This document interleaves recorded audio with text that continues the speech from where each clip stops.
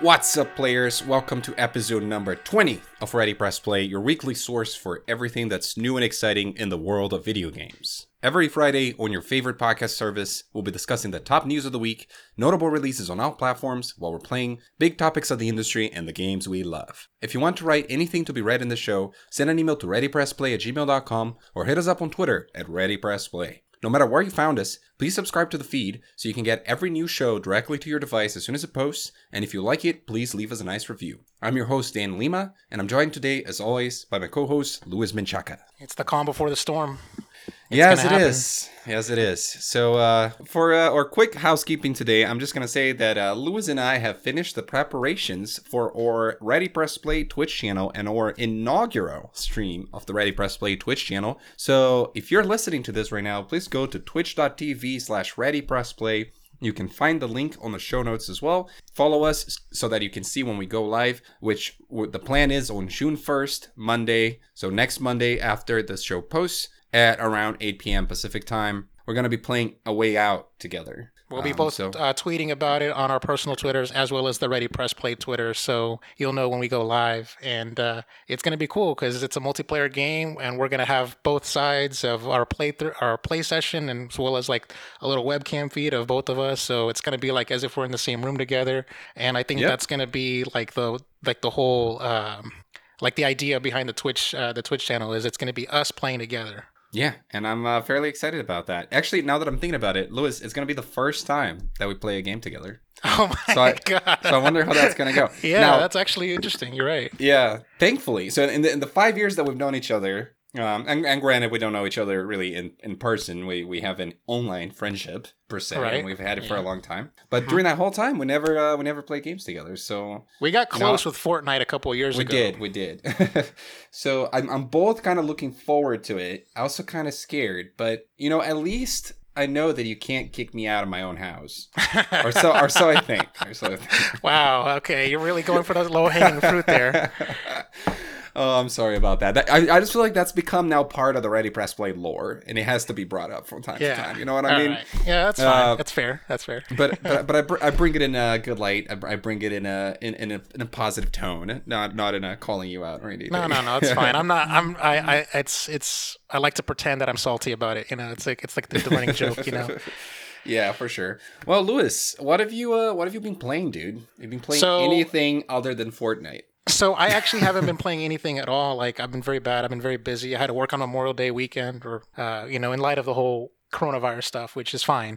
It's extra pay for me. But that all notwithstanding, I actually, instead of playing games, I've actually just been watching like YouTube videos about games that I'm interested in playing, which is crazy. Because I wanted to try out for myself, and I want to have a little mini review and like about like Dragon Ball Fighters and like Ultra Instinct Goku. I want to talk about the expansion for Mortal Kombat 11. But instead, like I just watched all the friendships like on IGN, and I watched like the review for like the story mode and everything, and the new characters. And I watched some pro gamers play Ultra Instinct Goku and trying him out, and the early buzz on this is purely day one buzz, is that he might be broken. Like he just breaks the meta and is just OP as hell, which makes sense because I see him do these crazy moves and crazy combos that no other character has. He can punish you for doing super moves because he can just kind of like walk through or teleport through, and like even like normal basic projectiles, like if Ultra Instinct Goku is walking, not dashing, just regular walking, he will like bounce off those projectiles with no flinching and no damage taken. Like it's crazy. Like, and he's got these crazy mix-ups on and these command grabs, and I'm like, wow. It's touch of death combos were easy to lab out from the looks of it, and I still have yet to play him, but I'm very much interested in playing it when the time comes. But for now, I've been playing Fortnite because I actually wasn't even planning on playing Fortnite because I was actually happy with my progress. Because I told you about how I was doing all those missions to get all the XP and stuff. And so Fortnite was set to the season was set to end this Saturday, and like I think on Monday or Sunday, or my nephew calls me up and he's like, "Hey, I need you to play Fortnite on my account for me." And I'm like, why? And I'm like, he's like, because I can't play Fortnite. I'm not allowed to. So I'm like, okay, whatever. He's like, get me to level 180, and if you can, 220 because there's skins there. And I'm like, damn. And he's at level 140, and that's a lot of grinding. So I've been playing a lot of Fortnite, simply just doing his missions, just Damn, so what a that way. good cousin you are. I would have told him to fuck off. No, I'm joking. I don't know if any of my cousins listen to this. Probably not. Yeah, so yeah, I've been just grinding, and I was actually like playing Fortnite during my lunch and my breaks and stuff, and just trying to like grind out any XP I can get. I actually got a lot of actual solo wins. I've never got a solo win before. That's nice. And well, the thing is, I've been finding is that like on the Nintendo Switch, either the players are worse or like his settings, or not his settings, his matchmaking profile is just set to matchmake with lower level people, and so I'm just like winning for free, and it's crazy. Yeah, we've talked about this in the podcast before, but the game has changed a lot after they have updated matchmaking and added bots and all that stuff. Like I always play I do not play Fortnite that much, just to be clear. The only reason why I mention Fortnite quite often in this podcast is because you do every week, so I kind of want to add something. But the truth is, I've played Fortnite a total of maybe like, I don't know, I'm a lot less than you, maybe like 50 matches or something. But a good like 20 of those were like after the updates this year, and I will say that like before, I would never get usually even close to winning, and I always play solo. And after their updates, very often I'll get like second place, third place, fourth place. And I don't know how, because I haven't even played the game that much. So the matchmaking has definitely made things in a way to where, like, especially maybe if you're a low-level account or something, the game does feel a lot easier to win. Yeah, and I understand why he gets so many dubs. And I'm like, I'm playing on PlayStation, and that's where my main account is at. But I was like, even to this day, like, I was like grinding and trying to get. I got him to level 165, so I got like 15 more levels to go, and presumably I would have been able to just barely eke past the finish line and make it to Saturday to get him to 180, because he does at least want that at minimum. And I'm just glad that they just out of nowhere they just extended it for another 7 days, and just it's now next Saturday on the 6th. The new chapter 2 season 2 is gonna hit, and it gives me time to relax and not like lose sleep trying to get his levels up. So yeah. Since you mentioned, I'll bring up this quick story from Brian Shee at Game Informer. Epic Games has announced a 1-week extension to Fortnite Chapter 2 Season 2 in preparation to launch Season 3. The season, which began in February, will now give away to Chapter 2 Season 3 on June 11th. To signal the transition, Fortnite will host a one-time only live event called The Device on Saturday, June 6th at 2 p.m. Eastern Time. This event is set to progress the game's story and will only happen one time, so Epic Games recommends you arrive 30 minutes early since space will be limited. Damn. Prior to the event and the start of the new season, you can still complete your Battle Pass challenges to lock in appearance choices for several characters, including Brutus, Midas, Diantina, and Meowscles. Once the new season begins on June 11th, the Battle Pass characters' appearances are locked in. So yeah, are you excited for whatever this new season is going to be? Are you going to be tuning in to the event on June 6th? If I do, I'm a bad guy because I'm working, and if I may do it while I'm at work. I don't know. Maybe I can, if it's at 1 p.m. Actually, you know what? No, I think I can do it, because if it's at 1 p.m., I can probably take my lunch hour at that time. So yeah, right. I don't know. Like, I just kind of wish that like I didn't have to like rush to do these challenges, because like I'm at my main account is at 140, and I hope that I can still get those skins even after the season ends. Like, because that would suck if I can't get those dope like gold skins. Basically, just to give you like the long story short, is after you get to tier 1, level 100, you get all your skins and everything, but then there are like these bonus skins that aren't like readily like the game doesn't explicitly tell you. You kind of sort of have to like see it for yourself, kind of thing. But basically, these skins, they turn your character into like solid gold. So you're running around being golden, and that's all it is. It's a cosmetic on a cosmetic. It's a cosmetic on a skin you already have, and it's like it's kind of stupid. I kind of wish I could just get it next season, but whatever. Oh, I don't know. I'm sure there's going to be something else that you can get next season and next that season only, because that's the whole point of it, is to just keep you playing, right? True. All right, so I've been playing not a lot either. In fact, like even though I've continued to play the same games that I've talked about last week, I don't really have any significant new updates. I played Shadow of the Colossus a little bit more, killed another Colossus, but that's about it. I played I played Half-Life some more on stream. I believe I'm probably more than halfway through the game now. The game's relatively short. And I think the game is like pretty enjoyable still. Like I'm kind of surprised. I think it holds up as far as enjoyment factor, even though it doesn't in like graphical fidelity or anything like that. I do think it's kind of nostalgic looking. So that's cool. And it did make me wonder, like, we see so many games that are taking advantage of pixel art nowadays, and specifically like retro inspired pixel art like Shovel Knight and Celeste and things like that. And I wonder if any games are going to start tapping into that early 3D style as a nostalgia trap sometime soon too. But I don't know. I don't think people look at that in the same way that they do look at pixel art. But I was just thinking it would be interesting if you saw like a new modern game coming out on the PS4 that looked like an N64 game or something. I wonder if people would be into that for the retro factor, or if they would just be like not into it. Maybe give it 5 years. I don't know. Maybe the correct generation needs to grow up or something. Yeah, perhaps. But yeah, that's it. I don't really want to like make myself talk much about it because I don't really have that much to say about it as of now. Well, you saw. I watched your live stream when you were playing Half-Life. You seemed like a little flustered at times. I don't know if it's maybe because you were tired or you just kept on getting like these like cheap ass kills on you with these lasers or something. That's a good point.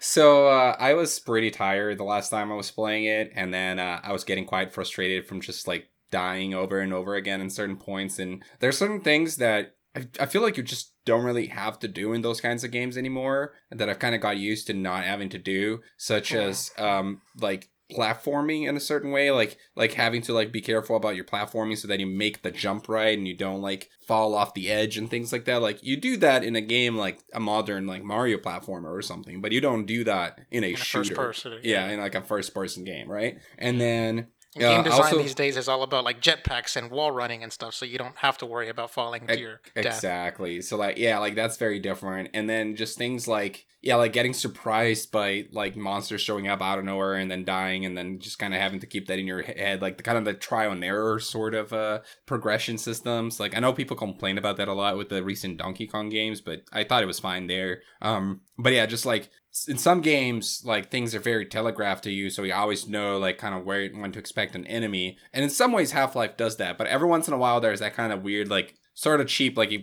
turn a corner and there's like something's there and then kills you immediately and things along those lines, and then you just got to do it again. As a viewer, I was a little like annoyed with the red alarm beep when you were at low health as well. Oh yes, that's a good point. I'm glad you helped me remember these things, Louis. I just kind of blocked them out. It was a long day, and then I just kind of went to sleep right after that stream. But thank you for tuning in, and thank you to everybody that's been tuning in to either mine or Lewis streams. It's not a lot of you guys, but whenever you do, we appreciate it. So thank you for that. Yeah, Lewis. So a new State of Play focused on The Last of Us Part 2 came out recently. I know you watched it. I didn't watch it. So I've kind of adopted, like, especially after the spoilers started becoming an issue, I kind of told myself, you know what, I'm just gonna go as blackout in this game as I can. I already know I'm gonna play it and probably love it anyway. I love the first one.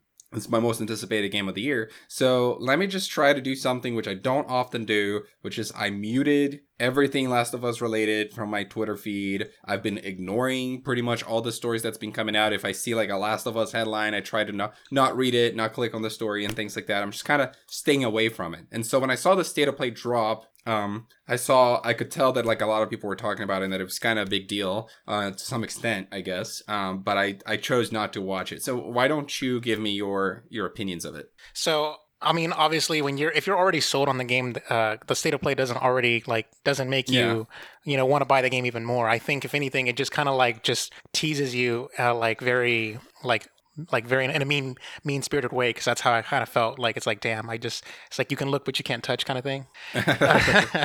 But no, but for real though, it's they ended the State of Play with like 9 minutes of just unnarrated, just here's gameplay. And the gameplay has very much, evolved from what it was before. Obviously, when it comes to Naughty Dog, and they are always going to be touting about how they're always they get more ambitious with every single game. And then they basically said that this is the biggest world we've ever created, and you can tackle these tackle going through this area in more than one way, and however you want to do it. You can like sneak around and avoid enemies, or you can or you can just Breath of the Wild it and just get a drop on people, and that kind of thing. They basically just kind of like really made it feel like the best way I can explain it is in Uncharted 4, like there was the African savannah level, and then it was so big, it was like a little mini open world area, but kind of sort of, yeah. So basically, you're like, they showed you this area where like you're in a city, and it's very wide, but you can go left, right, or middle, but you can take any path you want. And it kind of feels like the entire game is trying to be structured in that kind of Uncharted 4, that one chapter, but everything is the whole game is that. And that would cool. that would be very insane. They showed Ellie. I'm sorry, go ahead. No, it's interesting because I very much I like games that are structured like that. But then I also like very linear games as well. And I'm curious to see how well Naughty Dog is going to do that transition where, The Last of Us had a few open-ish areas where you could explore a little bit of the environment. You could just run through it if you wanted, or you could go and explore each house and things along those lines. And I thought that was cool. That was a cool balance of it. And then Uncharted 4 went a little bit further with that.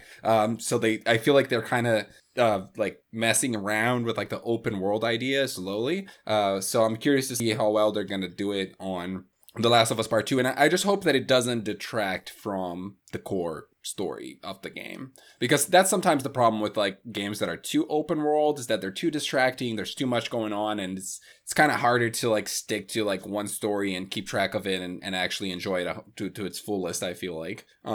Which is what Naughty Dog was always so great at, is just giving you that fantastic cinematic adventure from beginning to end, right? Yeah, I always hear people talk about how they're not they hate invisible hallways or that kind of thing, and I'm a fan of that. It's a very streamlined experience. You can really play with that kind of stuff, at least from the narrative perspective, which is what Last of Us is doing. There's a lot of cool little little stuff that they showed. They showed an upgraded crafting system, which is really dope. They also showed a character playing a Vita, which is a lot of the most love Sony has shown to the Vita in a long time.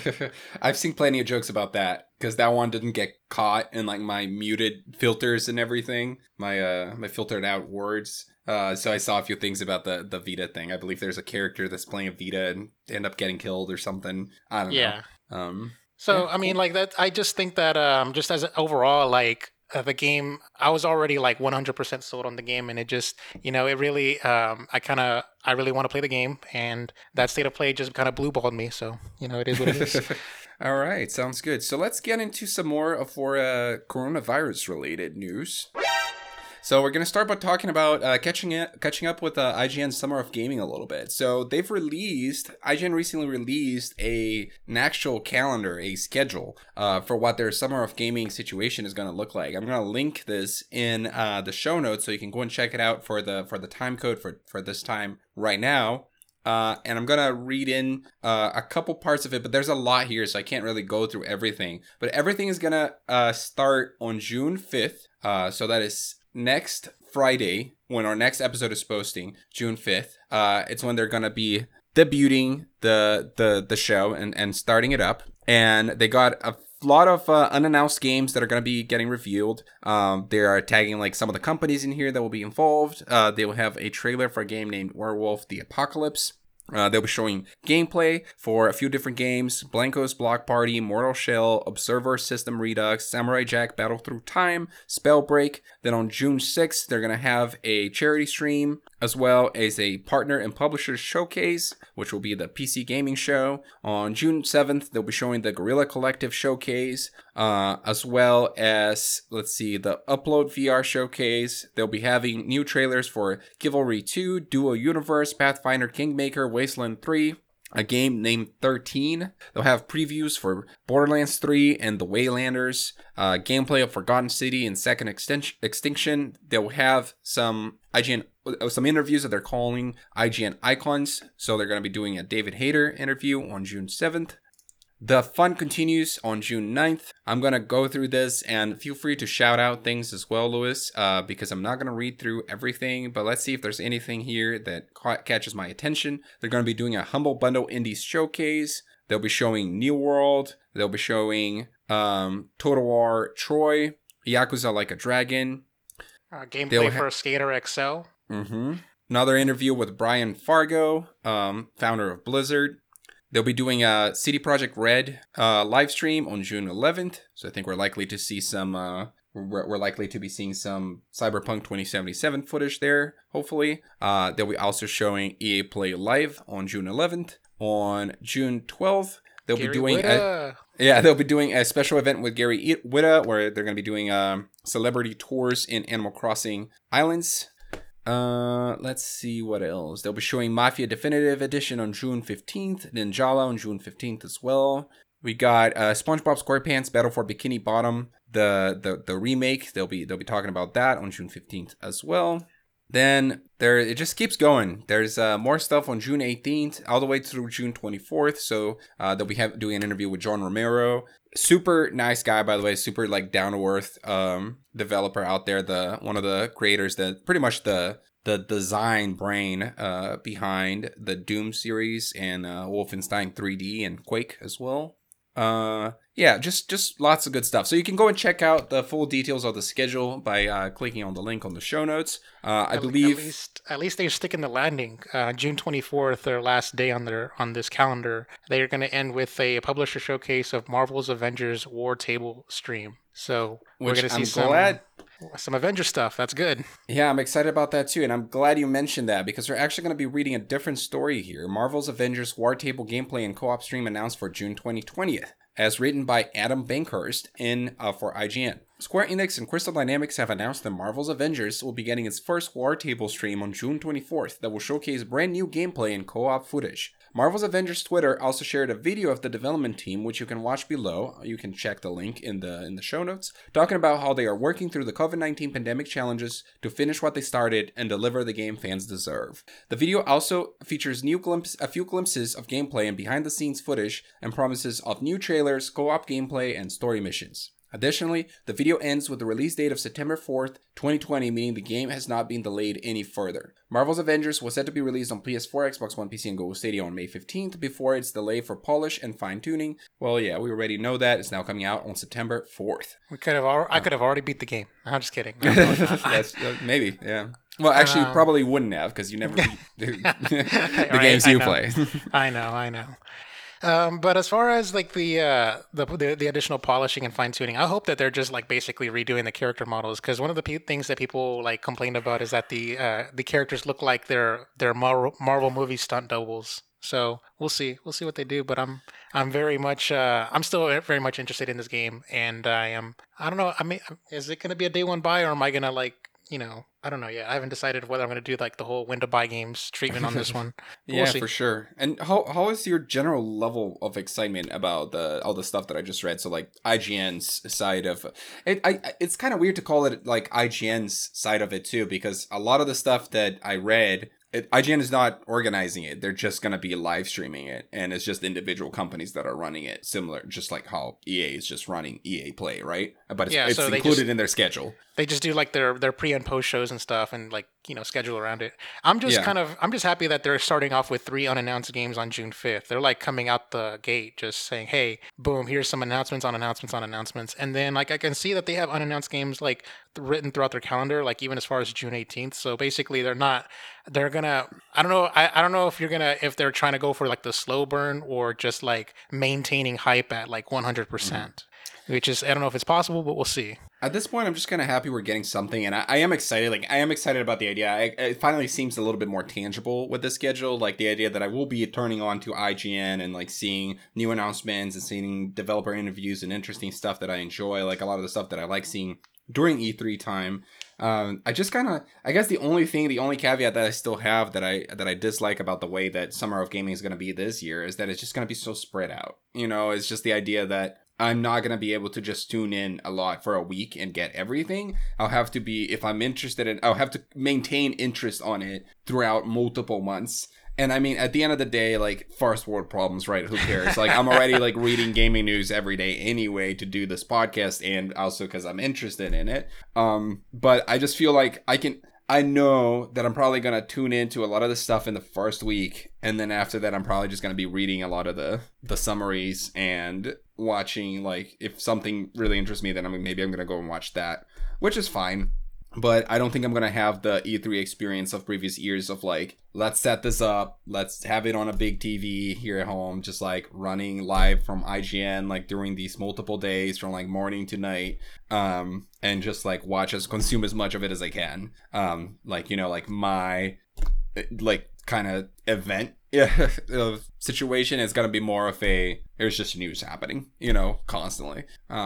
So yeah, that's true. It's a fair point. I mean, like I used to like take vacation days from work just so that way I can watch E3, like for like be a couch potato for like a couple of days. But now it's like I have no days off in June, and we're gonna figure out. Well, my no work days off in June, and then I got to figure out how I'm gonna watch these things while working, or if not, just catching them after the fact, which is gonna suck depending on like when the scheduling is. Like for instance, like the first day is June 5th, which is a Friday. I work on Fridays and Saturdays, and those are like the bigger days, and I work all day, and it kind of sucks. I wish that I liked when traditional E3 was happening. It was always like Sunday through Tuesday, which are the easier days to get off. So, which are already my days off. So, whatever. Yeah, it's all right. Let's go into another story here. Twitch is hosting Summer Game Fest events with console announcements and more. Another one joining the fray here, as written by Michael McWhorter from Polygon. Twitch is getting in on Summer Games Fest, the season-long replacement for now cancelled events like E3 2020, with exclusive live streams and a new channel, /Twitch Gaming, reserved for the event. The streaming platform has also partnered with the likes of Riot Games, CD Projekt Red, Square Enix, Ubisoft, Electronic Arts, Blizzard Entertainment, 2K, and the International Game Developers Association for a series of special events. Among Twitch's planned Summer Game Fest events is a tease for console announcements. Both Sony Interactive Entertainment and Microsoft plan to reveal their game lineups for PlayStation 5 and Xbox Series X this summer, which will likely be streamed on Twitch and probably on other platforms as well. In a blog post, Twitch also teased reviews from publisher 2K. The publisher's announced lineup includes Disintegration, PGA Tour 2K21, Mafia Remastered, NBA 2K21, WWE 2K Battlegrounds, and Kerbal Space Program 2. Here's what else Twitch has planned for its Summer Game Fest programming. Twitch Rivals Valorant Launch Showdown. After a record-breaking closed beta, Riot Games' 5v5 character-based tactical shooter Valorant is launching on June 2nd. To celebrate, Twitch Rivals is collaborating with Riot to execute the first set of competitive events for Valorant on its grand opening weekend. And the IGDA Indie Showcase will be hosting a Twitch-exclusive Indie Showcase with some of the top titles launching this year. Join us live, date to be determined, for your chance to see some of the best content from indie studios before anyone else. And as well as the Twitch Summer Game Fest Awards. We'll wrap up the summer with the Twitch-exclusive community-driven award show recapping the best of the summer as voted on by you. Stay tuned for more details. Okay, so, well, I'm happy with like a game of the show kind of stuff, like who won E3 type of situation. Yeah, that's gonna be cool. Yeah, I agree with that. I'm confused. Like, I mean, what is the big like? What are they alluding to? Are they going to say like, or the console announcement is going to be like the PS5 and like the Xbox Series X prices and release dates, or what's going on with that? Like, I'm just Here's the thing that's so interesting about this no E3 that we're getting, which is that with the ESA kind of out of the equation, I feel like so many companies had the same idea of trying to sort of steal the spotlight, or it's not steal because they're not doing it dishonestly or anything, but everybody wants to get the spotlight, right? So like GameSpot, IGN, Twitch, Jeff Keighley, like they all want to be they all want to be involved with this, and they all want to get the clicks and get the attention. Of course, like they rely on this. They depend, like E3 is such a big source of revenue for all of these different entities.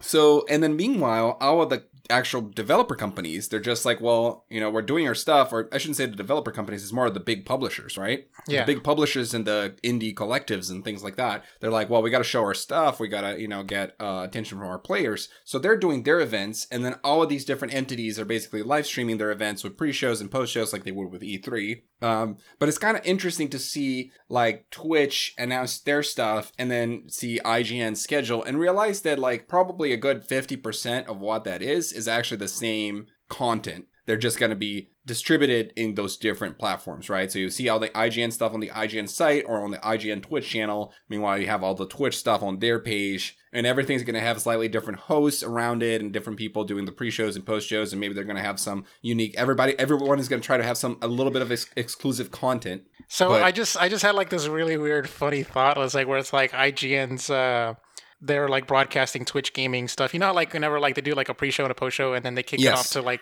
their feed. So like Twitch, IGN's going to go to Twitch Gaming's feed, and then Twitch Gaming's going to go to IGN's feed at the same time. like looping on each other. Well, it's interesting. It's a I feel joke, like obviously. I know, I get what you mean, but I feel like ultimately it's gonna be about like you're gonna be able to choose like who to watch, right? It's just kind of like normal E3, right? You can watch the Twitch thing, you can watch IGN's thing, you can watch GameSpot's thing, and then but like honestly, like you can't go wrong with whatever you choose because ultimately you're gonna be getting the same announcements and a lot of the same conferences in between. You know, it's more about which kinds of writers and personalities and hosts you like, you know, the commentary off the best. Or if you don't have time to any of that, then you can just tune into our show. There we go. We are here ready to announce that Ready Press Play is going to be hosting our own summer gaming event called Gaming in the Summer. And we're going to be, you know, talking every Friday on your favorite podcast services. We're going to be posting a show at 8 a.m. Pacific time usually, where we're going to be talking about the biggest gaming news of the week during all of the summer. So there we go. We're also, and we've partnered with all of these different developers because we're going to be reading all their news. Anyway. There we go. That's a good one. That's a good one. I liked it. I was there with you, man. Exactly. I hope you get my point. We're going to keep going in here with the Pokemon Go Fest 2020, which will be different from previous years, obviously. Niantic's annual Pokemon Go Fest event is returning once again this summer with some major changes. While the event is traditionally held in person at Chicago's Grant Park, this year developer Niantic is transforming Pokemon Go Fest into an entirely global event in a virtual format. Pokemon Go Fest 2020 will take place on July 25th and 26th. Not many other details about the event have been announced yet, but Niantic says that all ticket holders will be able to attend both days, and the new virtual format will allow players to join the festivities regardless of where they're located. While we'll miss the traditional congregation of Pokemon Go fans, we're thrilled to bring a special Pokemon Go Fest experience to trainers, Niantic wrote in a blog post. Not only are you in for an exciting weekend of bonuses, Pokemon encounters, and special research, there will also be exciting ways to connect with other trainers and experience other fun surprises throughout the entire summer.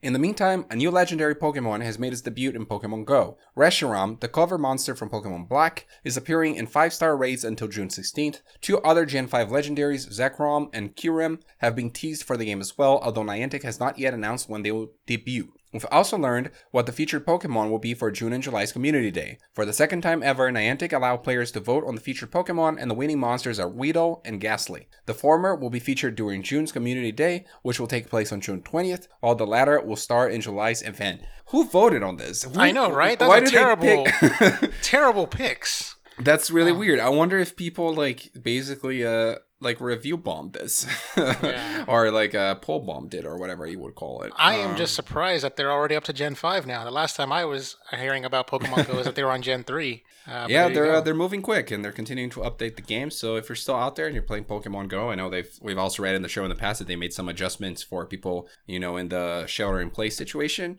I have not played the game since I've been working from home, but I'm sure that, you know, it's working pretty good right now for the people that are, and there's some exciting stuff to look forward to. So let me ask you this: Is this the only Pokemon Go Fest I remember was the very, very first one, and it was a shit show? Yes, they kept doing it, and it's gotten better. That's pretty much as I know about it. Oh, okay, all right. So Pokemon Go Fest, is it is it once a year, or is it twice a year? How do you? I'm looking it up.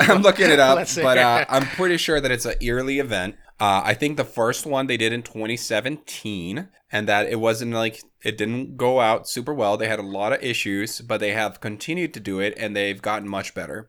Yeah. No, because now it hasn't been I've only heard about the 2017 one. I didn't even know it was still a thing. I thought it was such a shit show that they just packed up and went home kind of thing. But okay, I guess they turned that around. If we haven't heard any controversies about it, then it must have gone on without a pitch, and then no one reported on it because that's not a story. Here's information from Wikipedia. Despite the outcome of the 2017 Go Fest, Niantic announced a second Go Fest to be held again in Chicago at Lincoln Park on May 7, 2018. Unlike the previous fest, the event was held across 2 days, July 14th and 15th. The area allocated for the event was larger, with attendees being limited to one of the 2 days, and additional temporary cellular network facilities were provided by major providers. Like in 2017, tickets for the event sold out rapidly, with tickets running out on the official website within half an hour and scalpers reselling the tickets for increased prices. During the Jeez. event, Lincoln Park was decorated with props resembling various biomes which could be found in the game. As part of the event, Pokemon which are normally rare or only found in other parts of the world spawned in the area. Attendees were also given a chance to complete research quests in-game in order to encounter the mythical Pokemon Celebi. So yeah, they ran it on 2018 and seemed to have gone without a hitch, and then they did it again in 2019. So we didn't hear about those as much. Because they weren't stories. Yeah, exactly. Yeah, exactly. Okay, fair enough. I can't believe it's been 3 years. Jeez. Or 2 years. Yeah, I know. However long it's been. Time freaking flies. All right. Let's props to them. Props to them. Yeah, for sure. Let's get into some regular news here. So to start, this one comes from GamesIndustry.biz, as written by Rebecca Valentine. Take-Two plans to release 93 full titles in the next 5 years. On this week's Q4 and fiscal 2020 financial results call with investors, Take-Two president Karl Slatoff said that it expected to release a total of 93 new titles in the next 5 years across both internal labels and outside development studio partners. Breaking it down, Slatoff said that 63 of these titles would be core experiences, including 15 platform extensions of existing titles, 17 would be mid-core titles, and 13 would be considered casual games. Additionally, 47 will come from existing franchises and 46 would be new IP. 72 are planned for some combination of console, PC, and streaming, with 7 of these also available on mobile, and 21 would be specifically for mobile. 67 of these titles will be paid games, while 26 will be free-to-play. Slatoff couched this by saying it was possible that this projection was reflective of its current pipeline and that it was possible that some games would be delayed or canceled, while new games could also be added in the coming months and years. Later in the call, Slatoff clarified that these would be full game releases and these numbers did not account for add-on or DLC content. Additionally, it was noted that the classification of core experience did not necessarily translate to AAA title, as AAA games imply some of the largest investments the company makes. However, he added that core games are titles that are engaging experiences where you can play anywhere from 5 minutes to 5 hours at a time. In its financial results posted earlier today, Take-Two identified that fiscal 2021 would be a light year for releases, largely reliant on the company's back catalog. Take-Two is, however, the parent to a number of publishing and development companies that likely have releases in the pipeline, including major publishing labels Rockstar Games and 2K Games, newer independent-focused label Private Division, and mobile developer Social Point. So I wanted to bring this up just because I thought it was interesting to see, we normally see these kinds of stories where they talk about the fiscal year, but I thought it was interesting for a big publisher to come in and be like, this is our number for the next 5 years. And I think it kind of shows like how they're gives us a little bit of an insight into their planning as a publisher. And it's just kind of interesting to think of like how big this publisher has become and the scale in which these executives must be looking at this to be talking about 93 different titles and then breaking them down. I can already kind of picture the spreadsheet. It almost makes me want to like try to come up with like dig deeper and like try to see like all their studios and try to figure out based on the numbers and the data that they've shared, like what some of these games are. But generally, I guess the exciting thing is that they have a lot of stuff in the pipeline. We already mentioned GTA 6. In the past, I think like this leads me to believe that GTA 6 is probably something that we'll see in the next 5 years. Probably not on the 2021 fiscal year because of what they said at the end there, but maybe 2022, maybe 2023. I don't know. What do you think, Lewis? So I'm just surprised that they have this many games in the pipeline. Like when I think of Take-Two, I think of like games that are like, I think of them as a publisher, they just release games very seldomly. Like I can only think of Rockstar Games and 2K, and like 2K, like they do 2 annualized franchises, like the like the and then they have like their like Rockstar's only did Grand Theft Auto 5 and Red Dead Redemption 2. Yeah, I know. This generation, so it's like I would imagine like their pipeline was kind of like maybe at most a dozen. But this seems a little bit bigger outside the scope. I'd have to like see how many developers they have underneath their fold that Take-Two Interactive has. But hey, they're ambitious and it's pretty dope. If they're doing a lot of these crazy like little casual mobile games, and I'm not necessarily a fan of these free to play games, and that's not the kind of world I like to live in, but hey, it is what it is. Business models, business has got a business, I guess. Well, based on the numbers that they share, that does seem to be like a good part of it, but it's not all of it. I want to see here. 26 would be free to play, yeah. So like you can expect these 26 is like, okay, maybe some PC like free to play games, and then a lot of mobile ones. Yeah, they said 21 would be specifically for mobile. I guarantee the majority, if not all of those 21, we never heard about it. Well, yeah, for sure. But then those will be the free-to-play games. And then maybe there's like 5 free-to-play PC games or console games or something along those lines. Yeah. But we're looking at like 67 likely console/PC experiences there. I don't remember if they gave a specific number for that. All right. So if we're going with like 67, I'm confused about the platform extensions. Platform extensions. Oh, okay. That means that a title that already exists is coming to a new platform, right? Yeah. So like GTA 5, whenever it was on like Xbox 360 and PS3. Okay, so let's break this down further. Okay, I want to get into the weeds here. I almost wish this was the topic right now. 15 platform extensions. What are the new platforms that are coming out over the new hot platforms, right? Mm-hmm. PS5, Series X, and Stadia. And yeah, that's true. And Stadia. I forgot about Stadia. So if we're gonna think that like maybe, I mean, if you're bringing a game to the PS5, you're not gonna not put it on Series X, and then we can assume that a lot of them are probably gonna end up on Stadia as well, unless that goes south over there. But does a definitive edition need to come out on the Xbox Series X?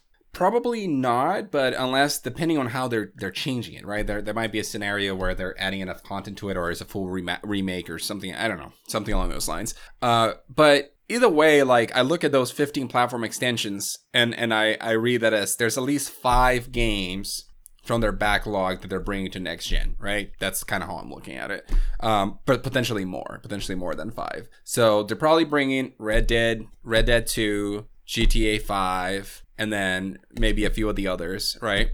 Do you bring in GTA 5 though? Like, do you feel like you're maybe cannibalizing GTA 6 sales? Oh, that's a good point. But that game just has so many players and so many people playing online, so they want to make sure that people are going to be playing online on the new consoles. But then they can probably just run the same disc, right? It's interesting, right? It's interesting. Or just get some more microtransactions out of those players that are still, didn't leave the game. True. I don't know. So yeah, I mean, it makes sense. But like, I don't know. It just kind of seems very weird to me. I'm a little kind of bummed that the PS4 and the Xbox One didn't get a GTA all to itself. It didn't get a numbered GTA. That's true. Whereas like the PS3 and the 360 got 2 numbered GTAs. So yeah. Well, back in that time, those games like took a lot last time to make, which I think is probably the main reason. And also GTA 5 is just such a big hit that there's kind of no like there's no incentive to do it. Yeah, there's no incentive to make another one. I would like to see let me just throw something out there though. Like it would be cool if they could do, in quotes, GTA 6 in a way that does not cannibalize GTA 5, but instead almost like comes in as a different branch, similar to how we got like I don't know, like the Mario 3D series and the new Super Mario, like the 2D series. So what if they can come out with a new GTA that's significantly different than GTA 5 to where people still want to have both? Then it wouldn't sell as well. Potentially. That's a good point. People want to buy what they know, kind of thing. Like that kind of like comfort food. I say this because I like the idea of like GTA 5 is this like mostly online experience right now, very like modern day California, things along those lines. Maybe they can do like a retro like GTA, maybe with like very unique like mechanics and special like things that you can only do in that game, and then maybe that will attract a slightly different audience. But there's no audience that doesn't have GTA already, so yeah, it's an interesting conundrum. I'm just kind of theorizing. Yeah, and also like, well, I was gonna say maybe they can like do that for like as a PS5 exclusive, where it's like GTA 5 never got like a single player DLC expansion. Like, was it the PS3 and GTA 4 had like was it the Ballad of Gay Tony, or am I just making that word up myself? I don't know. Yeah, I so don't like anymore. they had like their whole like their expansion or whatever and I would imagine like what if, I'm like, this is me being evil, but what if like they just re-release GTA 5 on PS5 and put like the expansion exclusive to like the PS5 and the Xbox Series X. I see. That'd be oh my god. This is why I don't want to be in business. All of my bad urges. All right. Yep. Well, yeah. It is what it is. I'm I'm curious to see like the list, and like I don't think I'm gonna track it and be like put an Excel sheet and be like, all right, let's see how they held up their end of their deal or not. But like, okay, it's they have I know they have a lot of money. I know that GTA 5 alone made billions of dollars. So there you go. Moving on, the wild story behind why the first Assassin's Creed has side missions, as written by Wesley N. Poole from Eurogamer. The first Assassin's Creed game only had side missions because, open quote, the CEO's kid played it, end quote. That's the start of the wild story behind the addition of side missions to the 2007 game, as told by then Ubisoft Fight System AI lead Charles Randall in a fascinating tweet thread. The first Assassin's Creed contains a number of flag collecting missions, as well as Templar assassinations. These additional memories do not advance the plot. It turns out Assassin's Creed was ready to ship without these side missions when just days before the game had to be sent to shops, open quote, the CEO's kid played the game and said it was boring and there was nothing to do in the game, end quote. Randall and a handful of others added the side missions in the main conference building of Montreal's Spec Building, a former textile factory where Ubisoft Montreal was founded. Randall explained, the strike team managed to pull off the impossible, side missions in 5 days, but one bug slipped through the net. The bug meant that sometimes you could never complete all of the Templar assassinations in order to get the full 1000 gamer score on offer. This particular Templar could fall through the world and despawn if approached from the wrong direction. The game considered him dead but wouldn't credit the player for the kill. No more spawning meant players would have to start over. This 5-day blast to add side content to Assassin's Creed sounds nightmarish, and Randall says he doesn't remember what happened in that period, but open quote, but no, it's a miracle that the game didn't just melt your console or whatever, end quote. Assassin's Creed kickstarted one of the most popular video game franchises of the last and current generation, but the first game in the series had its problems. Its collectible system, which included flag collecting, was roundly criticized as a frustrating filler. Now we know why it's in the game in the first place. All right, Louis, take it away. What do you think about this? Jeez, you're asking the non-Assassin's Creed player about. Okay, you know what? I'll just give it to you this way. I was reading the tweet threads and stuff as you were reading the article, and it just kind of hilarious. Like it kind of.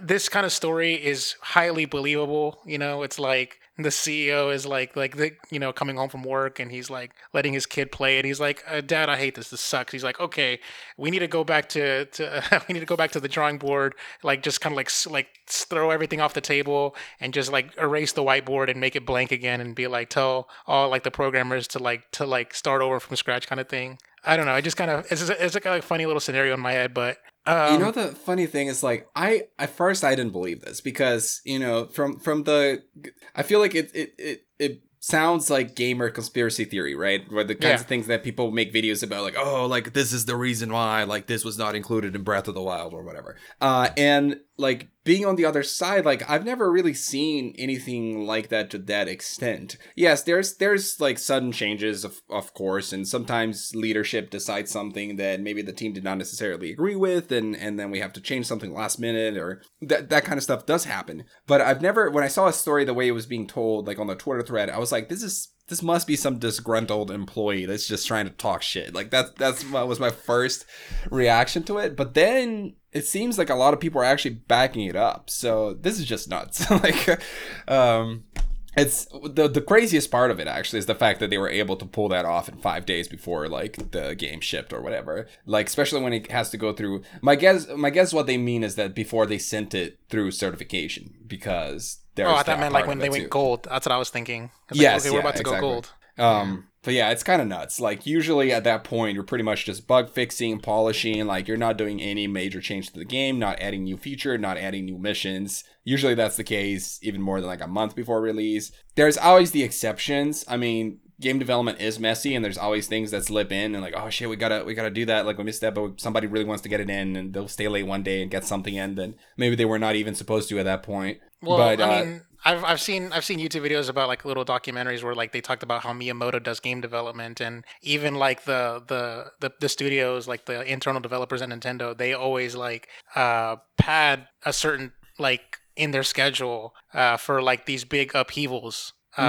So like they plan for it because like Miyamoto would like take a look at it and he would like give these notes and stuff, and you got to change everything and like completely like redo everything from scratch. And that's what happened with a Skyward Sword. Or no, not Skyward Sword, excuse me. It was Twilight Princess, where they had you know how like I don't know if you played Twilight Princess, but like at the very beginning of the game, there's like it dragged on forever and ever and ever. Yep. Yeah, that was Miyamoto. He told them to make it longer.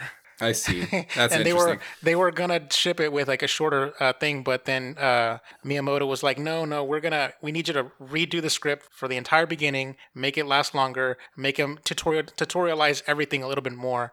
We got a new controller with the Wiimotes, so we need to make sure that these players are in tune with the Wiimotes before they go out to the world. And then on top of that, like the translation team had to be put on standby at the Nintendo Treehouse because they were still making the first part of the game, and they told them to translate everything else but the beginning. That's crazy. So yeah, producers always build in certain like contingency plans and like extra time into like their game schedules, and it's funny, like a lot of times it's like you have the developers cost how long is it going to take to do something, and maybe they'll cost like these set of features in like 2 weeks, and then the producer will actually schedule it for like 4 weeks or something along those lines because they're building in the contingency time and bug fixing and polishing, etc. And then perhaps like the studio head is like bringing it into the publishers like 2 months instead, like people are always trying to build in that buffer for like whoever is like under them. Usually like good producers do that, right? So yeah, I get what you mean with that stuff, but this story is still crazy. I mean, I that's wonder. crunch. That's crunch on crunch on crunch right there. I know, like, but anyway, a funny story nonetheless. I wanted to bring it up. You can go and read some more about it if you're interested, and try to poke into some of the more details on it. Now for our next one here, as written by SICKR, I'm guessing that's a username, Sicker, on My Nintendo News.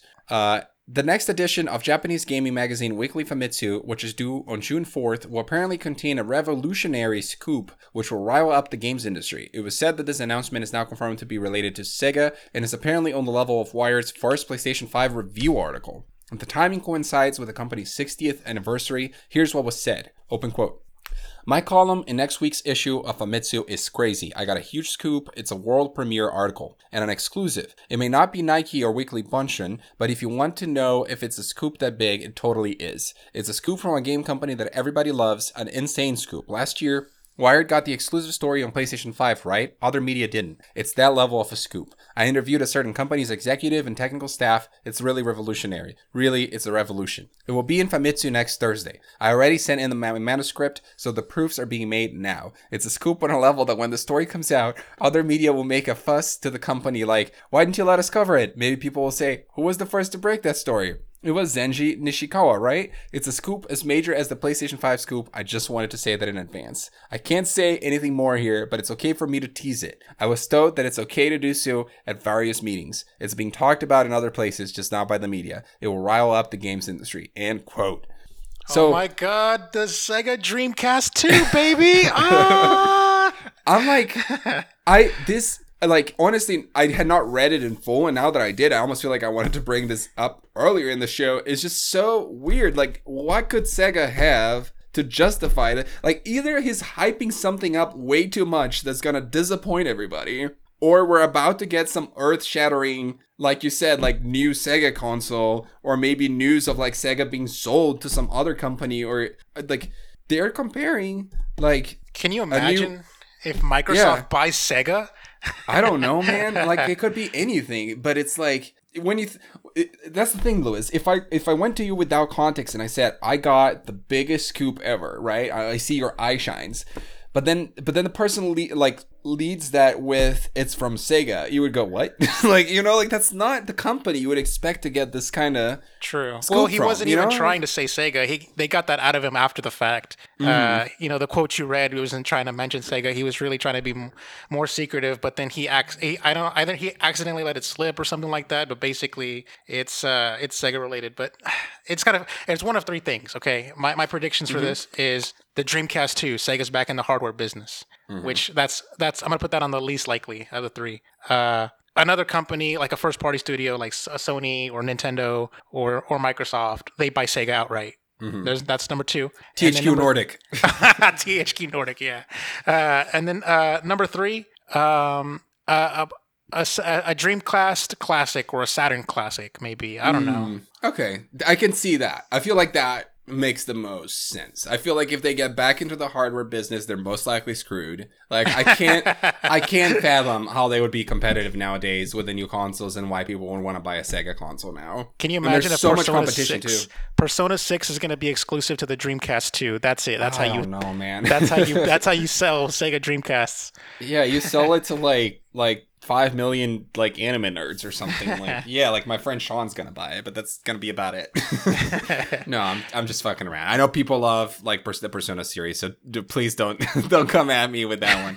I'm just joking. I don't know, man. I'm excited. Let's see what it is. I know that they were gonna be doing a lot of Sonic announcements, so honestly, my guess is that this is gonna be something that is not gonna be that exciting. I think they're just gonna announce a new Sonic game or something. And this guy is really just like hyping up his article for no reason because for the headlines. I think I threw out 3 pretty dope ass announcements. That's got to be one of them. All right, we'll see. So so you're predicting that it's going to be one of the 3. My prediction is just going to be that it's not going to be one of the 3. And that it's going to it's anything else and it's mundane. Yeah, exactly. I'm going to maintain that too. It's anything else, and we're not going to be that excited about it. Okay, that's my guess. That's a fair enough. I will call your 5. So let's go with that. Now for our next story over here, Universal Studios Super Nintendo World looks complete as written by Tom Phillips for Eurogamer. The scaffolding has come down, the cranes are gone, Super Nintendo World and Universal Studios Japan looks ready to open. We've seen various photos of its construction over the past year, but this fresh drone shot of the park looks feature complete. Bowser's Castle sits in one corner, opposite Peach's Castle in the other. There's a towering mountain of platforms topped with clouds, and a warp pipe section with sandy pyramids. Walkways lead in and out of warp pipes, and along one path are a series of musical note blocks. It's not huge, but it looks densely packed. Inside the buildings are rides themed around Yoshi and Mario Kart. You can see the photo on the link that we're going to be adding to the show notes. It is perhaps no surprise the area is now finished. The plan was to have it open around now ahead of the Tokyo 2020 Olympics. But of course, due to the ongoing global health crisis, the park is currently shut and the Olympics postponed. The latest word from the park is that it's still closed and open, quote, carefully considering a reopening date while monitoring the current situation, end quote. Universal has announced plans to bring Super Nintendo World to its parks in Hollywood, Orlando, and Singapore at some point in the future. So, yeah, have you seen this? Are you excited about this? What do you think, Liz? I know you're a huge Nintendo fan. I am very hyped for Super Nintendo World, and I want it to come to Orlando. You know, I've been to Universal Studios in Orlando before, so I am very kind of surprised by this aerial photo because like in my head I was expecting it to be more spread out and more like open area. This just looks so uninviting in the fact that I feel like I would be shoulder to shoulder, not with just people but with just things. I don't know. Yeah, it feels very tight and a little bit claustrophobic, especially as we're looking at this with the coronavirus lenses of, you know, we've been thinking about social distancing so much recently. And yeah, this looks like this is going to be crammed. Yeah, it looks like a tiny little corner of the park is what it looks like. And I kind of want it to be a little bit more of an open kingdom kind of thing. And yeah, I mean, they got the designs and the colors and like the pipes and everything right. And it definitely looks colorful and inviting, but like I'd imagine no more than like maybe 100 people being in here and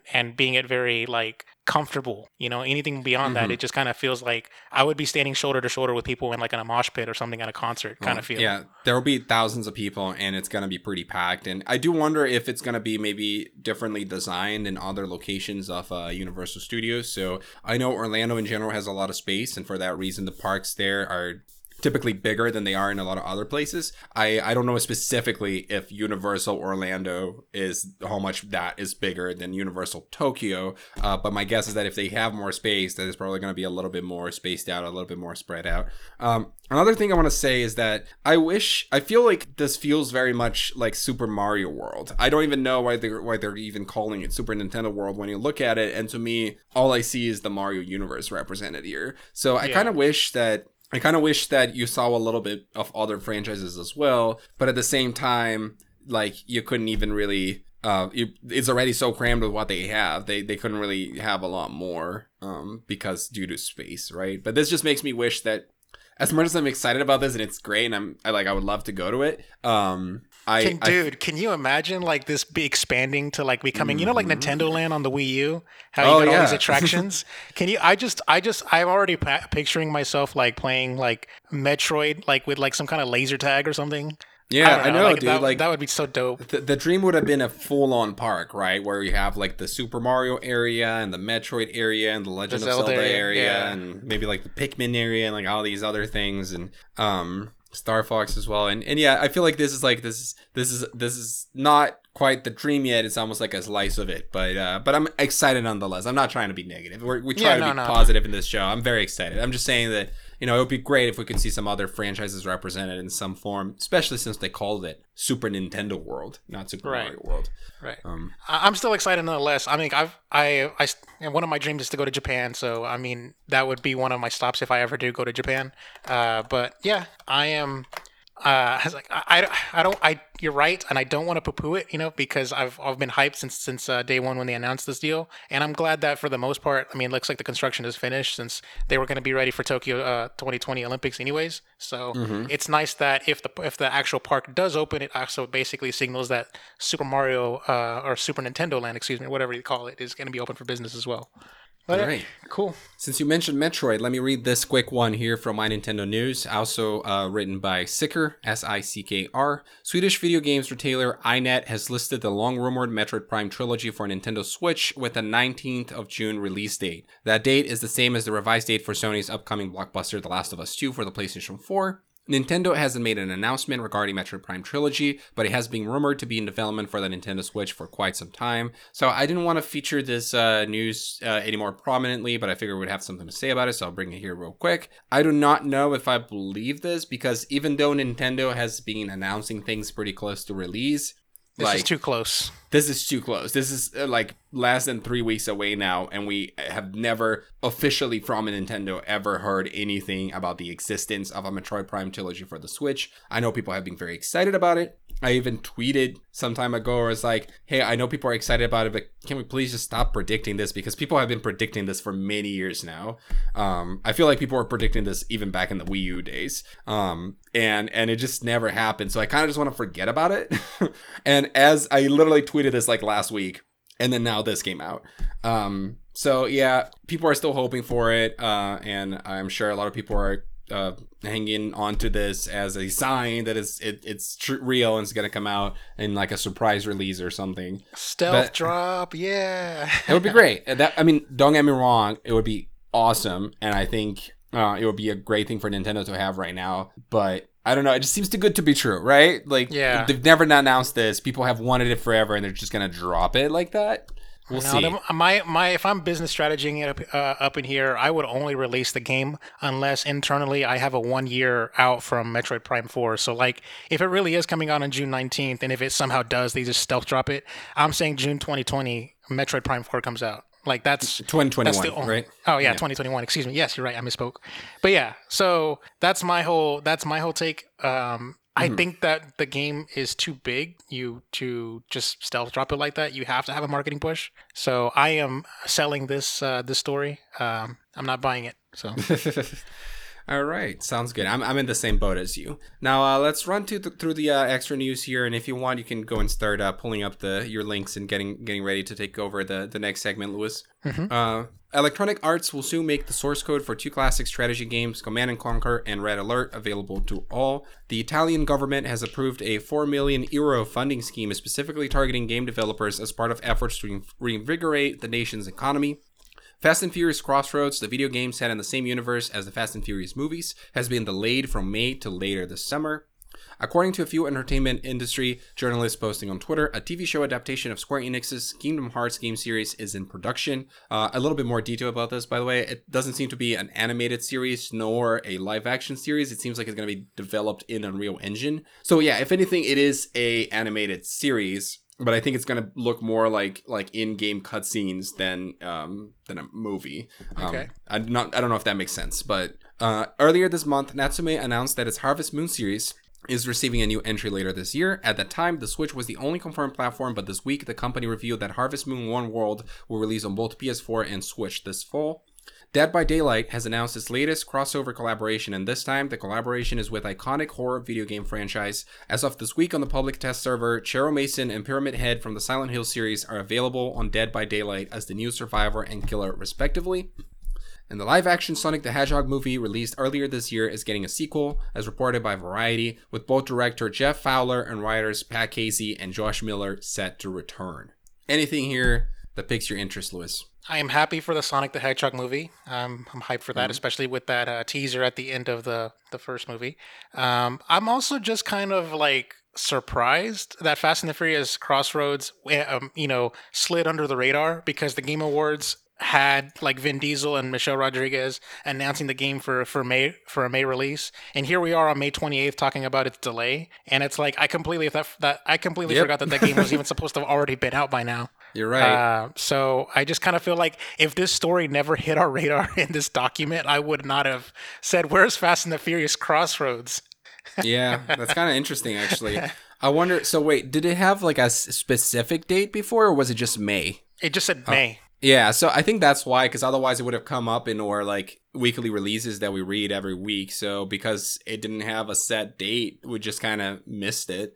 But it's interesting. Like, there's something to be said about the fact that we're reading gaming stuff and talking about gaming stuff and news and stories and releases every week, and we totally forgot this game even existed. You know what I mean? And I'm even a big fan of the Fast and Furious series. And I was hoping to watch the new movie this year, which got delayed to next year. But yeah. Well, I'm kind of watching the trailer for the game right now, by the way. You know, it's actually kind of funny. That would have been out this weekend, I'd imagine, because Fast 9 was supposed to come out this past weekend, the Memorial Day weekend. And that would have been a nice like little tie-in, like a 1-2 punch if either came out the same day or maybe a week lead in, like maybe the Friday before. That would have been a really good like little marketing synergy there. That was probably the plan. And then with the movie getting delayed a whole year, it probably gave the development studio a little bit more room to breathe. And they probably wanted to take some of that time to make the game better. Yeah. I think the game looks alright. I bet it's not going to be amazing, but I don't know, it looks like it could be fun. We can go from PS3 graphics to PS4 graphics. Shots fired. We'll see about that. Oh, man. Sorry. All guys. right, Louis. It's all good. Now, tell us what the new releases are. What are you buying? Okay, so we got ports on ports on ports. All right, so we got a jam-packed release schedule here. So on the Nintendo Switch, you can get BioShock The Collection, which is 3 BioShock games in there. You can also get Borderlands Legendary Collection, which is also 3 Borderlands games. And then you also have XCOM 2, all dropping on the same day, which is today, at the day of posting, May 29th. And also, a same day, on the Nintendo Switch, Nintendo is re-releasing Xenoblade Chronicles Definitive Edition, and let's go ahead and read the blurb on that one. So, join the fight between man and machine in the definitive edition of this critically acclaimed RPG. Discover the origins of Shulk as he and his companions clash against a seemingly unstoppable mechanical menace. Wield a future-seeing blade, chain together attacks, and carefully position your party in strategic, real-time combat as you journey across a massive world only on Nintendo Switch systems. There we go. And next we have the Liberated on the Switch on June 2nd, as well as Little Town Hero on June 2nd on the PS4, which is very interesting because Game Freak developed that game. And so I know that I don't know about that game specifically, because I know my consensus or what I heard on that is that it reviewed poorly, so tread with caution on that one. Also on June 2nd was the actual only, that I can think of, the only new release here. That's June 2nd on the PC. We got Valorant. So let's read the blurb on that one. Let's see. Hey, here's what we think it takes for you to trust the game enough to invest. 128 tick servers, at least 30 frames per second on Okay, am I reading the right thing? Let's see. I don't think you are, Louis. Good God. All right, let's see here. Imagine this. The tactical shooter meets hypernatural powers. Everyone's got guns and a unique set of abilities. So how do you beat someone with the speed of wind? Use your own moves to outplay them and beat them to the shot. Valorant is a game for bold strategists who dare to make unexpected play, because if it wins, it works. There we And go. this is the new game by Riot Games, the developers of League of Legends. It's been very popular on Twitch over the last few weeks because they were doing a closed beta where you had to, we talked about it last show, I think, where you had to watch a certain amount of hours of people playing it on Twitch to get a key for it. And it was a really good marketing stunt. And I'm sure, I have a feeling this game will be very successful. Yep. Yeah. So it's like they got algorithms, so that's fine. So next we have Awesome P2, which is for the PS4, Xbox One, and Switch, all June 3rd. Pro Cycling Manager 2020, PS4, Xbox One, PC, June 4th. Also on June 4th is Tour de France 2020, only on PS4 and Xbox One. So those are the new releases. All right. Got a selection of good things on sale, stranger. Yeah, Bro Gamer's Guide was very jam-packed. We got a whole lot going on here. So a lot of free stuff was announced. PS Plus free games for June are announced. Is it officially or is it leaked? I don't know. But Call of Duty... I'm pretty sure it's official, yeah. Okay, all right. Call of Duty World War II and Star Wars Battlefront 2 are going to be the free games for June. And that's pretty dope because we've been having some pretty bad months lately. So I like how we're getting hit with the 1-2 punch of some headliners. Yeah, that's a pretty strong month. So like 2 big AAA games from like big AAA publishers. Not super new, like both a few years old, but you know, Battlefront 2 has continued to get a lot of updates over the last few years and is supposedly much better now than it was in the past. I am an EA employee, so disclaimer there. But as far as I know, the general consensus around the game is a lot more positive now than it was around its release. So it might be a good time to go and pick it up and give it a try. Well, especially for free, or for free, it's not going to be a big loss there. And also, if I'm not mistaken, I think is just based off of the article we got in front of me here. Is it the complete version of Battlefront 2 as what it looks like? It's like all of the updates are all in there. Maybe, yeah, I believe maybe so. not. You can keep going and I'll read some more details here. Okay, so on the Xbox side of things, the games with gold has been announced, and we have Shantae and the Pirate's Curse is going to be from June 1st to June 30th on Xbox One, as well as Coffee Talk is going to be from June 16th to July 15th on Xbox One, and also backwards compatible 360 and original Xbox games. So June 1st to June 15th. Destroy All Humans. That's an original Xbox game. And Cinemora, which is a 360 game, is going to be available from June 16th to June 30th. Side note, I have Cinemora because it was a free game on the Vita. So there we go. And next up, we have a free games for Epic Game Store. So Epic Game Store is going hard with these free games. They are giving away... they got this Mystery Vault thing going on, and they're counting down to next week's game. So obviously, they're only getting heavy hitters now. So this week's heavy hitter is Borderlands, the Handsome Collection, which I believe is Borderlands 2 and the pre-sequel, if I'm not mistaken. So that's... I would have assumed it was all the Borderlands games, other than 3. Like 1, 2 pre-sequel? No? I think it's just those two. I think it's just those two because I already redeemed it, and those are the only 2 games that were on my library. Because like I know there was the Handsome Jack Collection, which was like 1 and 2, and this is just called the Handsome Collection, which I think is just like the pre-sequel and 2 or something like that. So, and then also like on the Switch, like I said earlier, like the Switch has like the complete collection or something like that, where it's like 1, the pre-sequel, and 2. I don't think it includes 3. You're correct. So, okay, so. About the Star Wars? Both. Oh, both. So the Borderlands yes. and the Star Wars, yeah. Nice. So basically, yeah. So content complete version. That's dope.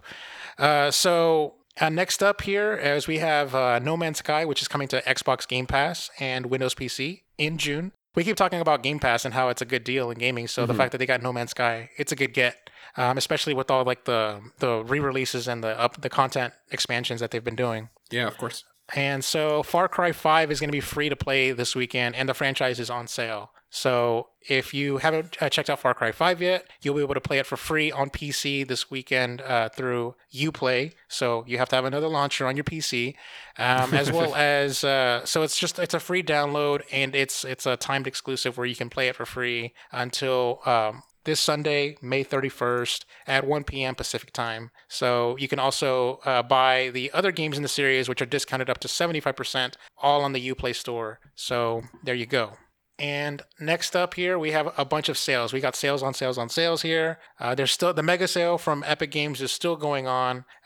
So you can check out, of course, we said Control, which was like IGN's Game of the Year for $30. Red Dead Redemption 2 is at $48. Borderlands 3 is down to $30, as well as I see Assassin's Creeds and some Jedi Fallen Orders and Watch Dogs and Shenmue and all these other stuff. You can just check it out. It's all there on the Epic Game Store. And also, we got the PlayStation Store. There's some discounts going on. There's a double discount sale going on, which means that for PS Plus owners, you get double the discount than regular non-PS Plus owners get. So seeing here, Persona 5, the vanilla version, is available for $14, as well as I see some Sonic racing games, No Man's Sky, Call of Duty, some board games, some Uno and Monopoly. I know those are good for quarantine gaming. And as well as a Resident Evil triple pack for $41, which has 4, 5, and 6 all in there, all inclusive right there. And PlayStation put out a deal of the week, which is Dragon Ball Z Kakarot for $36.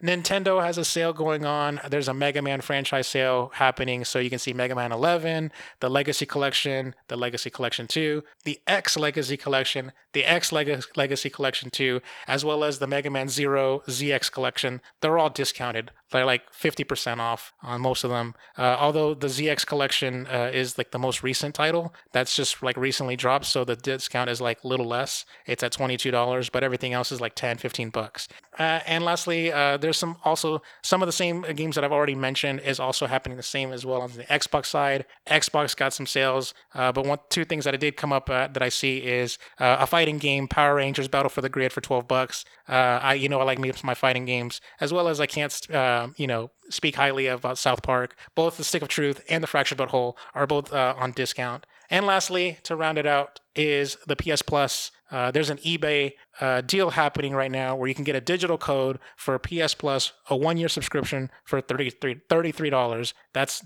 basically almost 50% off. So that is a good snag. I'm probably going to get it because you can just get the code and then add a year to your current subscription. So you can get more PS Plus games all at a nice cheap price there. Yep. Just thank you for all the deals lists. I should do that more often too with the PS Plus stuff. I never remember to do that. I'll do it this time.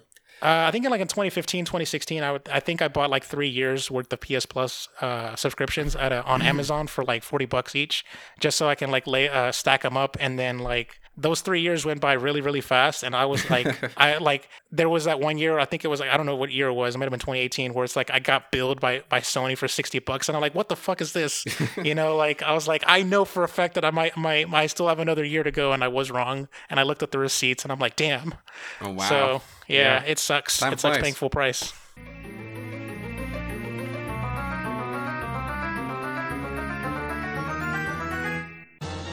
It's time for topic of the show. So I don't have a very set topic of the show today. We didn't have anything super planned. But there is this one news story that came out during this week, which I thought it could be a good starting point for a short conversation here. Which this was written by Adam Bankhurst from IGN. Sony is reportedly planning a PlayStation 5 digital event for as early as next week, kicking off other events that will take place over the coming weeks and months. As reported by Bloomberg, people with direct knowledge of the matter have said the virtual event could take place on June 3rd, but also caution that plans have been in flux and that the date may change. Sony is not expected to review everything about the PlayStation 5 at the first showing, and many more details will arrive with the aforementioned other events. This review will be the next big look at the future of PlayStation, since Sony revealed the PS5's controller, the DualSense, and Epic Games announced and showcased its Unreal Engine 5 demo running live on a PS5. Sony has been relatively quiet on the next-gen front, while Microsoft has already shown the console, controller, and even some third-party titles that will be arriving on the Xbox Series X. This announcement follows previous remarks by Sony CEO Kenichiro Yoshida, who said that we'll soon be announcing a strong lineup of PS5 games. We covered that last week. Also, while we do not know the official release date of the PS5 besides holiday 2020, Sony has confirmed that the COVID-19 pandemic has not caused any delays, although there very well may be launch shortages. So I figured this will be an interesting point, Luis. I mean, it's kind of it's just an unconfirmed story, and if anything, we're gonna have the confirmation by next week whether it was true or not, whether we're gonna have PS5 news or not.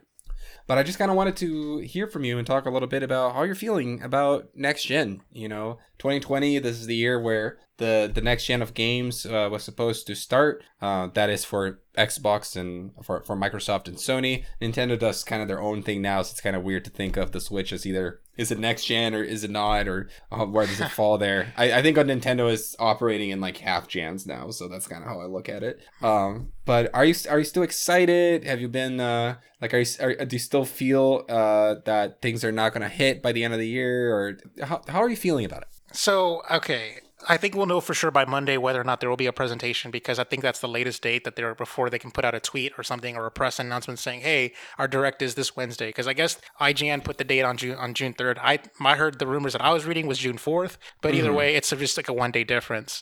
I feel like all the pomp and circumstances has been like pulled from like Sony and Xbox. That or Microsoft, that like to the point where like it almost kind of feels surreal that next gen is here or coming. Like Yeah. I don't know, like it just kind of feels like all like the buzz and everything that I was just thinking about, like, and how when I think of like what happened, how I felt about like the PlayStation 4 and the Xbox One, and I was tracking every news article and just seeking out every little thing about like, oh my god, is it going to be like DRM and all that kind of stuff and like that kind of things. Like I was reading everything and being super hyped and just ready day one.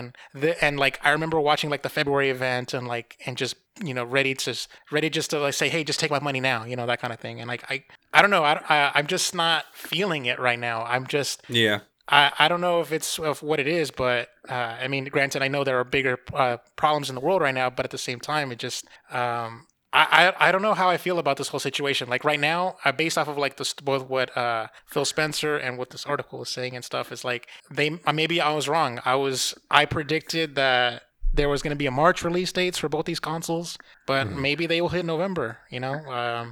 I'll be there, and just it just kind of feels like right now.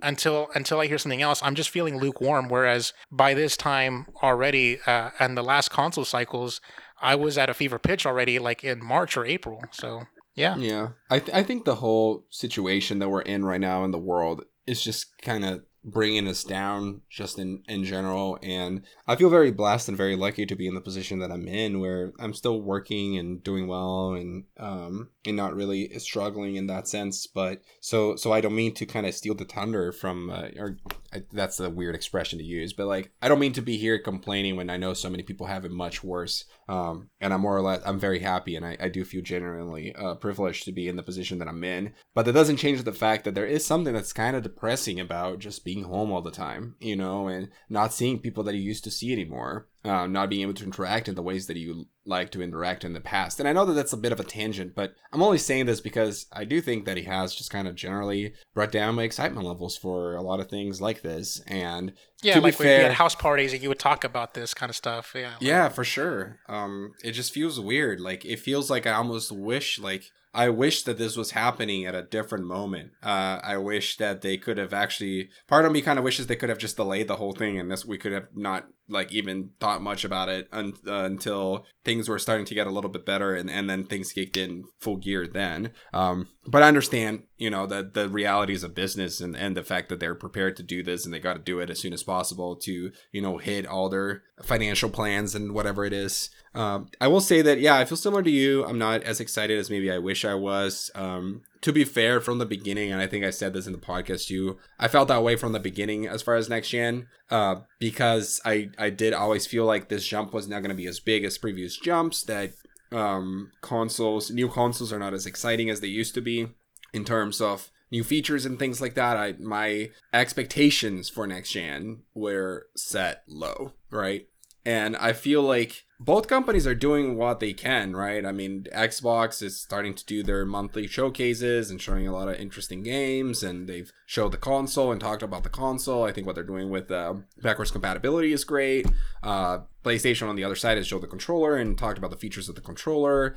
They've talked about the console a little bit more. There's a lot of things about it that are exciting. It's just like, it's not enough, and it's not in enough of a cadence and in an environment to build that hype, to build that that happiness that you get from like seeing these things if it was in like a different setting and Yeah, agreed. You know, in a different way as well. I also think that their job is harder because the truth is that I think people are very happy with the current generation of consoles. Like, the PS4 is great. Like, sometimes I start thinking about it and I'm like, I actually think the PS4 might go down as my favorite console of all time. And that might sound like sacrilege to like people that are more into the retro stuff. And I like a lot of the retro stuff too. But like, when I think of like all the amazing games that I've played on my PS4, and just the experience that I have with the console as far as like, you know, watching Netflix and doing all the other things that you do in a console. I just feel like the overall experience of the console is great. It's still great. I did complain in the past about certain OS issues that I have. I still have them. So it would be awesome if they could be taken care of. But I'm not like... Yeah, I was just gonna piggyback on what you said, and it's like, you know, when I think about it, the PS3 and the 360 at the end of their life cycle showed their age, whereas like when I think about the Xbox One and the PS4, not as much. Yeah, definitely. Like they're starting to show their age a little bit in some ways, but like I feel like games like still look amazing. You know, like God of War. Yeah, we just had Final Fantasy, and so I don't think we're showing their age like that good, or like I don't know. We'll see. I mean, for The Last of Us, Final Fantasy, and all these other like technical showpieces, and like Ghost of Tsushima. Ghost of Tsushima. Yeah, so I don't think like we're chugging along, you know. So I think the PS3 and the 360s were struggling just to stay alive and run it, let alone run anything. So you're right. People are very happy with their purchases, and it almost kind of feels like they are at a very disadvantage with themselves, because how do you convince people just to upgrade, you know, their machines, you know, let alone the economy when people's financial situations. But even that notwithstanding, it's already, you gave them a very good product that may not want to give up or something on that. Yeah, I feel like honestly, I do feel like the PS4 Pro and the Xbox One X, like they are still very high quality products. They don't feel like they're old. They don't feel like they need a replacement. And I think a lot of people, I know like we see a lot of enthusiasts online, right? See a lot of the hardcore gamers that buy everything new, that want to be there day one, early adopters. Like that's the majority of the people that we see be very active in the IGN circles and things of the sort. A lot of the people that are listening to this podcast probably,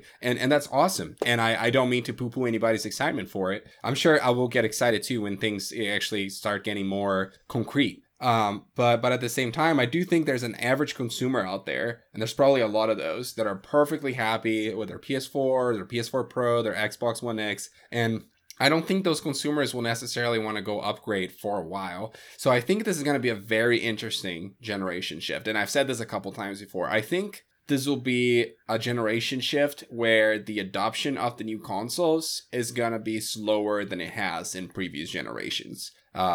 Because I think almost kind of say that's going to be 100% true, especially on the Xbox side, especially because everything is a service now. So, yeah. Yeah, so I feel like people are going to be perfectly happy with their consoles and they're not going to jump in as fast, and that we're going to see a steady transition as you would, for instance, with other types of technology, which is not typically the case with consoles, but like, think about the adoption rate of 4K TVs over the last 10 years. You know what I mean? And how that went from like extreme luxury item to now every TV is a 4K TV.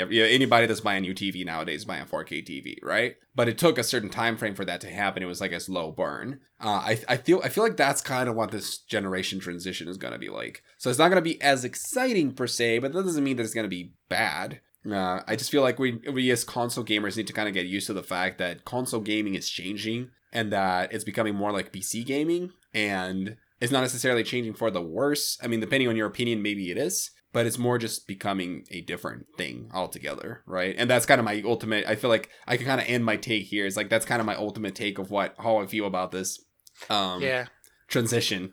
So I'm calling it right now, holiday 2022. They're each going to get $100 price cuts, and that's when you get the adoption. You know, hit that fever pitch. But that's usually how it always goes. They're going to announce a new color and a new price point. Boom.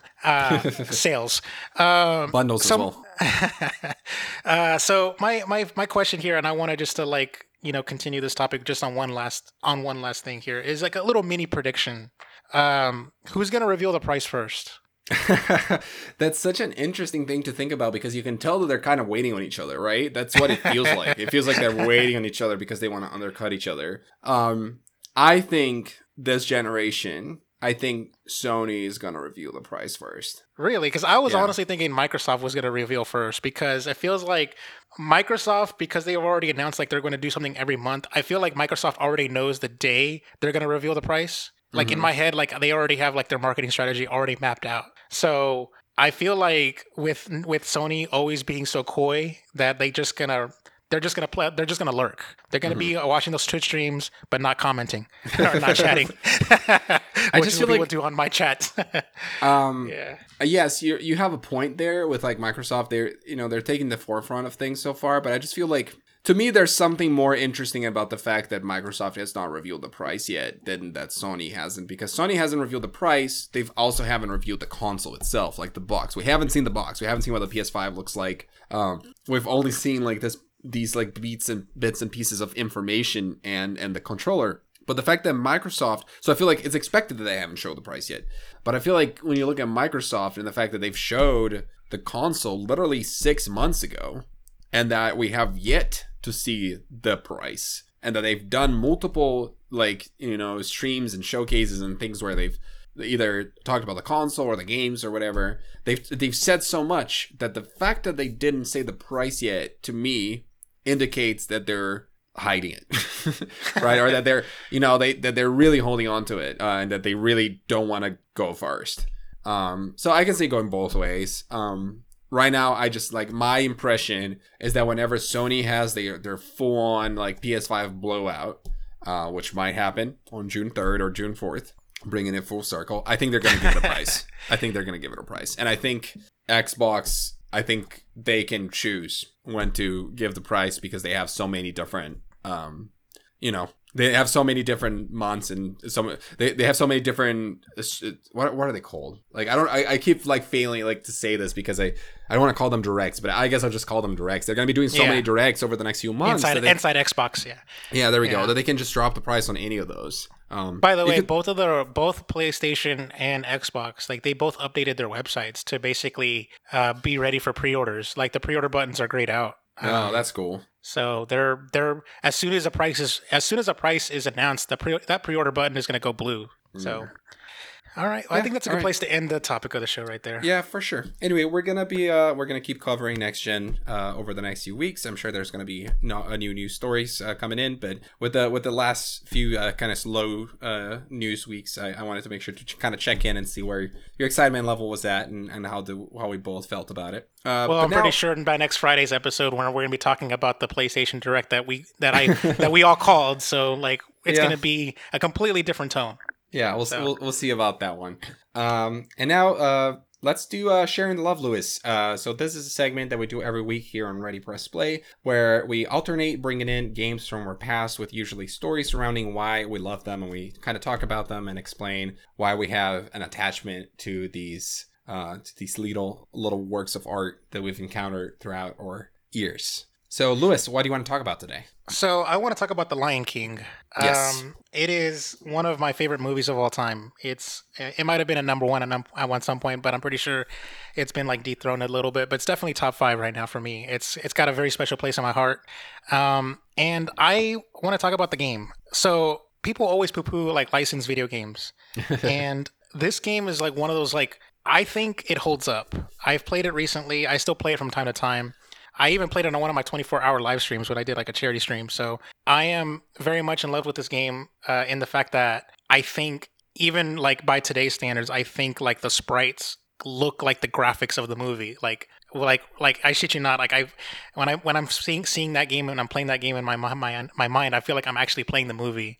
Now, granted, I know it's an overstatement, but especially when I know how it looks like. But like, I still have my little kid imagination when I play that game. I played it on the Super Nintendo and on the Sega Genesis. My cousin had it on the Super Nintendo, and I would play it at his house. But then I got a Sega Genesis of my own. It was like a hand-me-down. It was like well after the fact. I think the PlayStation 1 and the Nintendo 64 were already a thing. My cousin gave me his Sega Genesis and all his video game collection, like all in one fell swoop. I think his dad might have had to have like made him give up video games or something like that.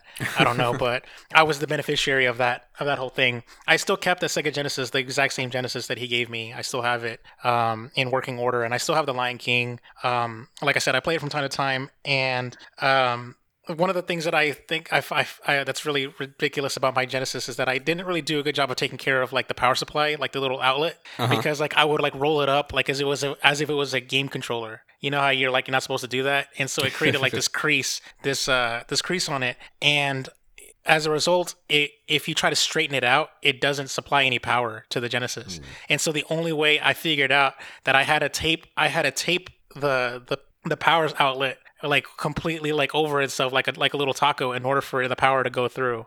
And it was like so ghetto, and I ended up like as an adult like realizing, I could just buy another one, and so I bought one of those third-party AC adapters, and it works. As far as like the game itself, you play as Simba, and you have like this like your jump, you run, and then you kind of like attack by like like Mario stomping on people.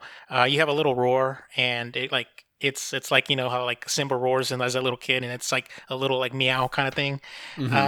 And I think they did a really good job of like just translating the voices, because like you have like the voices of like these little voice clips from like Timon and Pumbaa and Simba and Scar, and it's like playing straight from the movie, and it sounds pretty dope. And I'm a fan of the soundtrack, and like I can still hear tunes in my head, and of course they're chip tunes of amazing songs in The Lion King, so like Hakuna Matata and stuff like that, and the Scars theme, damn, I can't even think. It's like I can't even think of it right now. Like, be prepared. Be prepared. Yeah. So like they're really good, and I like how dynamic the levels are. Like there's like a stampede level that's like in 3D, like in faux 3D, and that's like Simba like running towards you kind of thing. And like there's like you kind of memorize like the path and like the jumps and stuff, and then and then all of a sudden when Simba becomes an adult and you have more combat and stuff, you can actually like attack people, and then your roar actually can like stun people because people get like scared and stuff, and it's really good.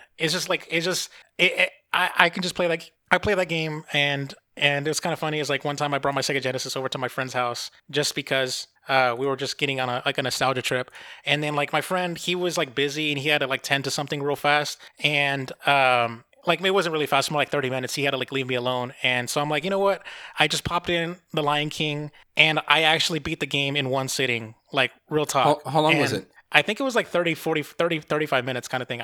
I went in there and I beat the game from start to finish. And like by the time he got back, he saw me hitting like the end credit scene. And he was just like, because like you actually sat there and beat the Lion King, and I'm like, yeah, I'm like, so.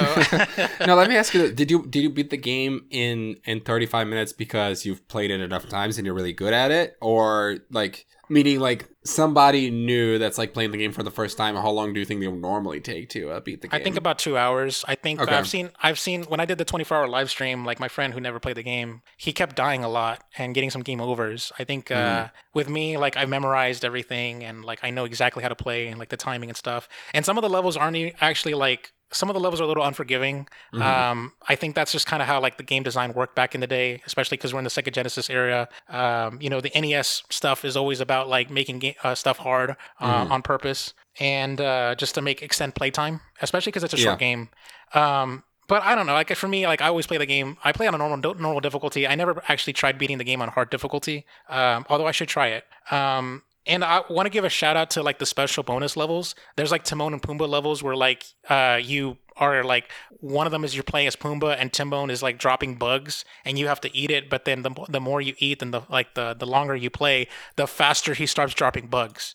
And it's like really hard, and it's like you're trying to it's like trying to catch like food on a plate kind of thing, like and you're like going left and right really really fast. And I would try to go to get the highest scores possible. And I kind of wish that the game has a cheat mode where you can like skip levels and stuff. I kind of wish that the game had like a cheat mode where you can go straight to the bonus levels and only play the bonus levels, because I always wanted to like just rack up a high score on that. And there's different there's another one where you like play as Timon and you have to like 2D platform and get as many bugs as you can in a certain time limit. And if you eat a certain bug, it'll kill you, and you're just done. And so it gives you like 1-ups and continues the bigger your score is.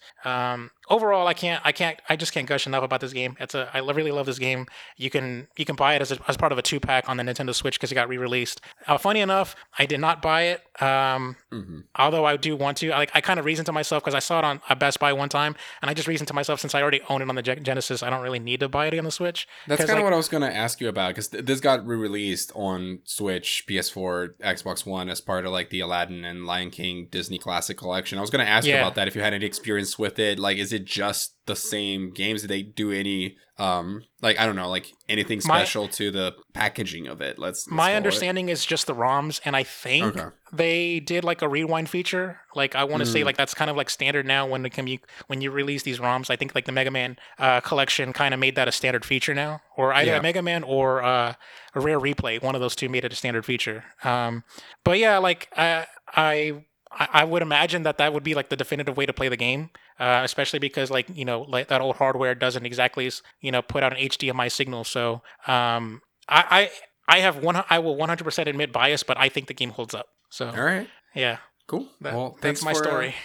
Thanks for sharing, Lewis. And I think this is a good time to end. Thank you all so much for joining us for another episode of Ready Press Play. Remember, you can reach the podcast at readypressplay@gmail.com or simply at readypressplay on Twitter. I'm on Twitter at the Dan Lima, and Lewis at Chocolaka88. Don't forget to subscribe, give us a review, tell your friends about the show, and all that good stuff. Today we're wrapping up with the Ready Press Play official theme by Joel Perez, aka Waz. Thank you so much. Deuces.